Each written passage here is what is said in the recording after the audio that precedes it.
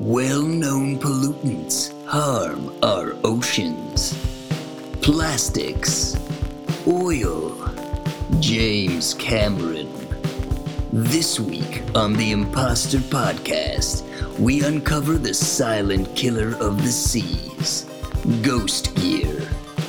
Join us as we go in deep with Martin Stelfox.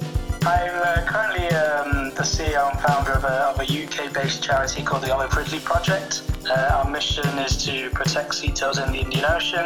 And learn how the Olive Ridley Project is tackling the issue. So it's really exciting, and it's a quick, non-invasive method that even non-scientists can get involved in. Yeah, I can do a little citizen science. Exactly. It's about bringing in people that are not necessarily scientists or have even a background in science, but can contribute. It brings them closer to loving what it is they're seeing and understanding a bit more. Tune in this Thursday for an all-new Imposter podcast. Zoinks.